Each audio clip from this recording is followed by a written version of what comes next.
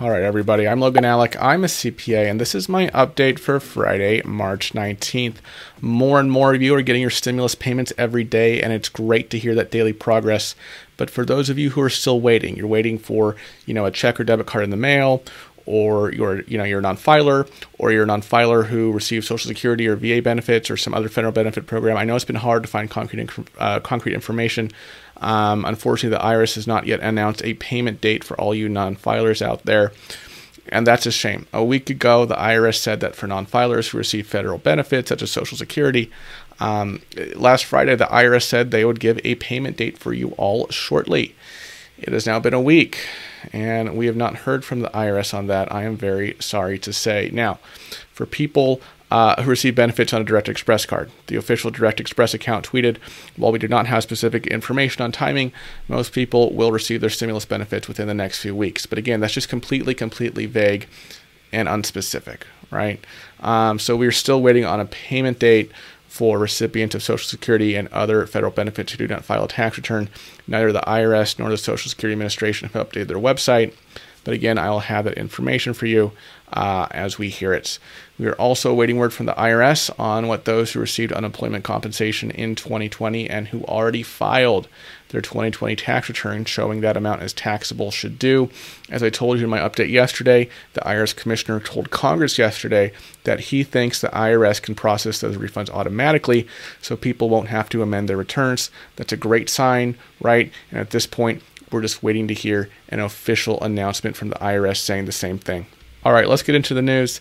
First thing I want to touch on today is that today is the day when Biden's goal of 100 million vaccine doses in his first 100 days was reached. Now, we're only 58 days since the administration, so it's a little anticlimactic when you campaign on this big, ambitious goal, and then you get there with 6 weeks left.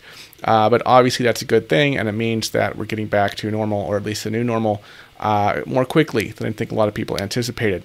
Biden spoke from the White House on this topic yesterday. He said that there will be a new goal for vaccinations sometime next week. He also brought up the 4th of July, again, as a potential turning point where people are able, to spend more time in groups and just have it feel a little bit more like a normal year. So obviously, we still have a long way to go before we're going to be, done with the masks and, social distancing and all that. But every little step counts, and we've also obviously come a long way from where we were in the fall or even around the beginning of 2020. Now, if you've been following my updates, you may have heard some of the rumblings about the upcoming infrastructure bill. At this point, nobody knows exactly what it's going to include, but Senators Elizabeth Warren and Ed Markey, along with AOC and Andy Levin in the House, these are some of the more progressive members in Congress, unveiled their own infrastructure bill yesterday. Now, this is a standalone bill, but it still gives an idea of what they're looking for and what some of the progressive infrastructure priorities are right now. They're calling it the Better Utilizing Investments to Leverage Development and Generating Renewable Energy to Electrify the Nation's Infrastructure and Jobs Act. That's a mouthful, right? It shortens to the Build Green Infrastructure and Jobs Act, but I still might have workshopped the title. Now, this proposal calls for $500 billion in infrastructure-related funding over the next 10 years, with at least $150 billion dedicated to the transition to all-electric public transportation through electric vehicles and electric vehicle charging stations, as well as electric trains. Another 40% of that funding, so $200 billion, would be earmarked for frontline and vulnerable communities, which includes those that have been disproportionately affected by the environmental impacts of pollution.